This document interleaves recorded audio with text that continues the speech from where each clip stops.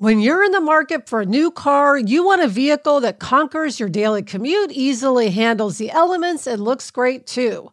You need the reliability of a Toyota and the confidence that your investment will last. Why?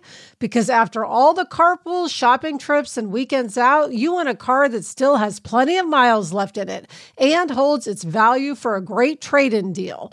That's where Toyota leads the pack as the #1 resale value brand for 2024, according to Kelley Blue Book's KBB.com.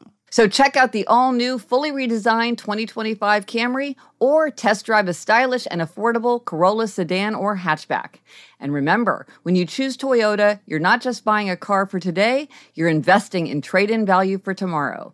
Visit buyatoyota.com, the official website for deals, for more.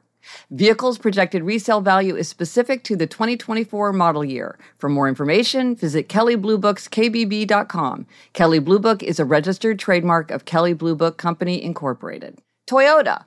Let's go places. This episode is brought to you by Progressive Insurance. Whether you love true crime or comedy, celebrity interviews or news, you call the shots on what's in your podcast queue. And guess what? Now you can call them on your auto insurance too with the Name Your Price tool from Progressive. It works just the way it sounds. You tell Progressive how much you want to pay for car insurance, and they'll show you coverage options that fit your budget. Get your quote today at Progressive.com to join the over 28 million drivers who trust Progressive. Progressive Casualty Insurance Company and Affiliates. Price and coverage match limited by state law. I'm Gretchen Rubin. This is A Little Happier. Here's a passage that I love from the Diary of Samuel Pepys, and this is back from February 1662.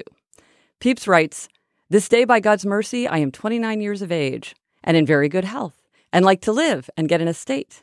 And if I have a heart to be contented, I think I may reckon myself as happy a man as any is in the world." And I love this passage, and it actually inspired one of my resolutions in the Happiness Project to keep a contented heart. Because I realize, no matter what's happening in my life, I'm going to be happy only if I have a heart to be contented. And I often am sort of dogged by fretfulness, by my minor annoyances, my complaints about little inconveniences, my irritation with little mistakes or oversights by others. And I think, the only way that I really can be happy is if I have a heart to be contented. I'm Gretchen Rubin, and I hope this makes your week a little happier.